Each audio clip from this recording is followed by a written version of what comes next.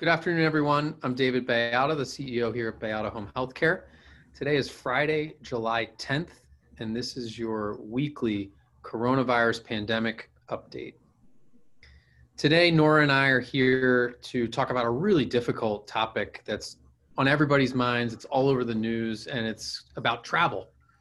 All of us have been itching to move around, get outside, try and find some open space. And it seems every day this governor or that governor is making decisions about who's allowed to come into their state and who's allowed to go out of their state and for how long and what does it mean.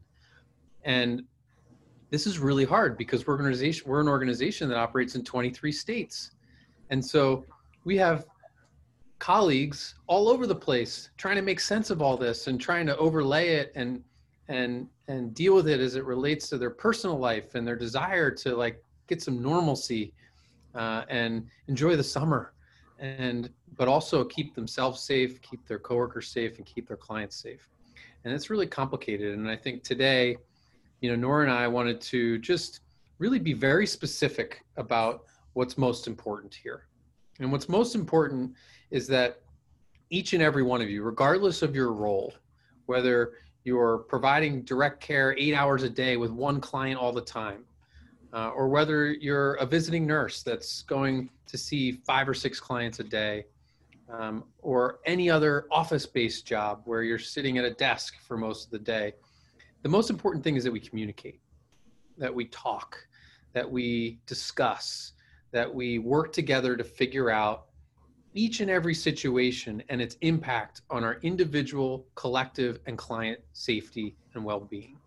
And I know many of you want to get out and about. Some of you may have a vacation plan, or you have a family picnic that you've planned across state lines, and you're dealing with what you see on the news where it says, wow, if I go to my family picnic in this other state, I'm not allowed to work for 14 days. Is that true? So the answer is, it depends. And every day it's changing all the time. And so it's really important that you talk to your manager and you explain, hey, here's what I'm working on. Here's what I want to do. And here's the situation I'm in. How do we work this out? How do we ensure that we're doing the right thing and that we're taking a step back at all times, every moment of every day, and saying, am I doing everything I can? And am I collaborating with everybody in my little community and my work community in particular to assess hygiene, safety, well-being, and all of the other facts that you see on the news to make sure we get the right answer? And it changes every day. And so my message to you, our message to you is talk to your manager, explore, discuss, figure this out together, because it's really complicated. And we want you to live your life. We want you to do what you need to do to find balance, to, rediscover some normalcy in your life. But at the same time, we have clients that are vulnerable, and we need to ensure that we are all helping each other maintain safety and infection prevention, given all the circumstances. And so talk to your manager. Talk to your manager some more. Talk to them a lot to ensure that you've got this right, because that's what's going to ensure that we collectively keep each other and our clients safe. Nora, anything to add? David, I would, because I'd like to take it back to our Baiada way. I think what I've known and is constantly reinforced to me is how each one of our clinicians lives this day in and day out. And right now you're trying to figure out, how do you do the right thing? That's what we're known for. We're known for doing the right thing. And we've got a governor, or many governors now, that are issuing, advisories and saying, you've done a good job keeping the virus down in this community. We don't want any more in the community. So we don't want anybody that's unnecessarily traveling. So you're going to have to balance. How do you live your life, but how do you do it safely? How do you think about the areas that you might want to travel to? What kind of positivity rates do they have?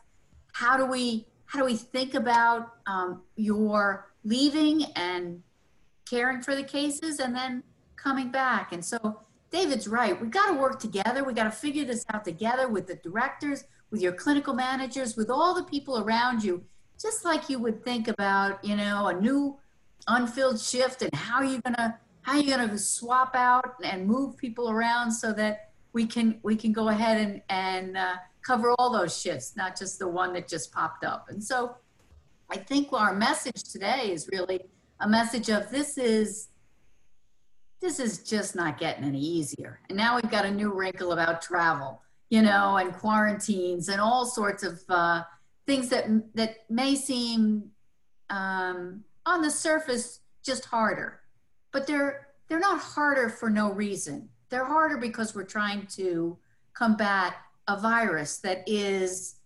endemic in the communities, and we don't have all the necessary medicines and vaccines, and so therefore we have to use good public health kind of measures, and that's what we're being asked to do. But you're not going to have to solve this alone. You're going to always do the right thing because that's who you are. That's what the Baiada way tells us and is part of who we are.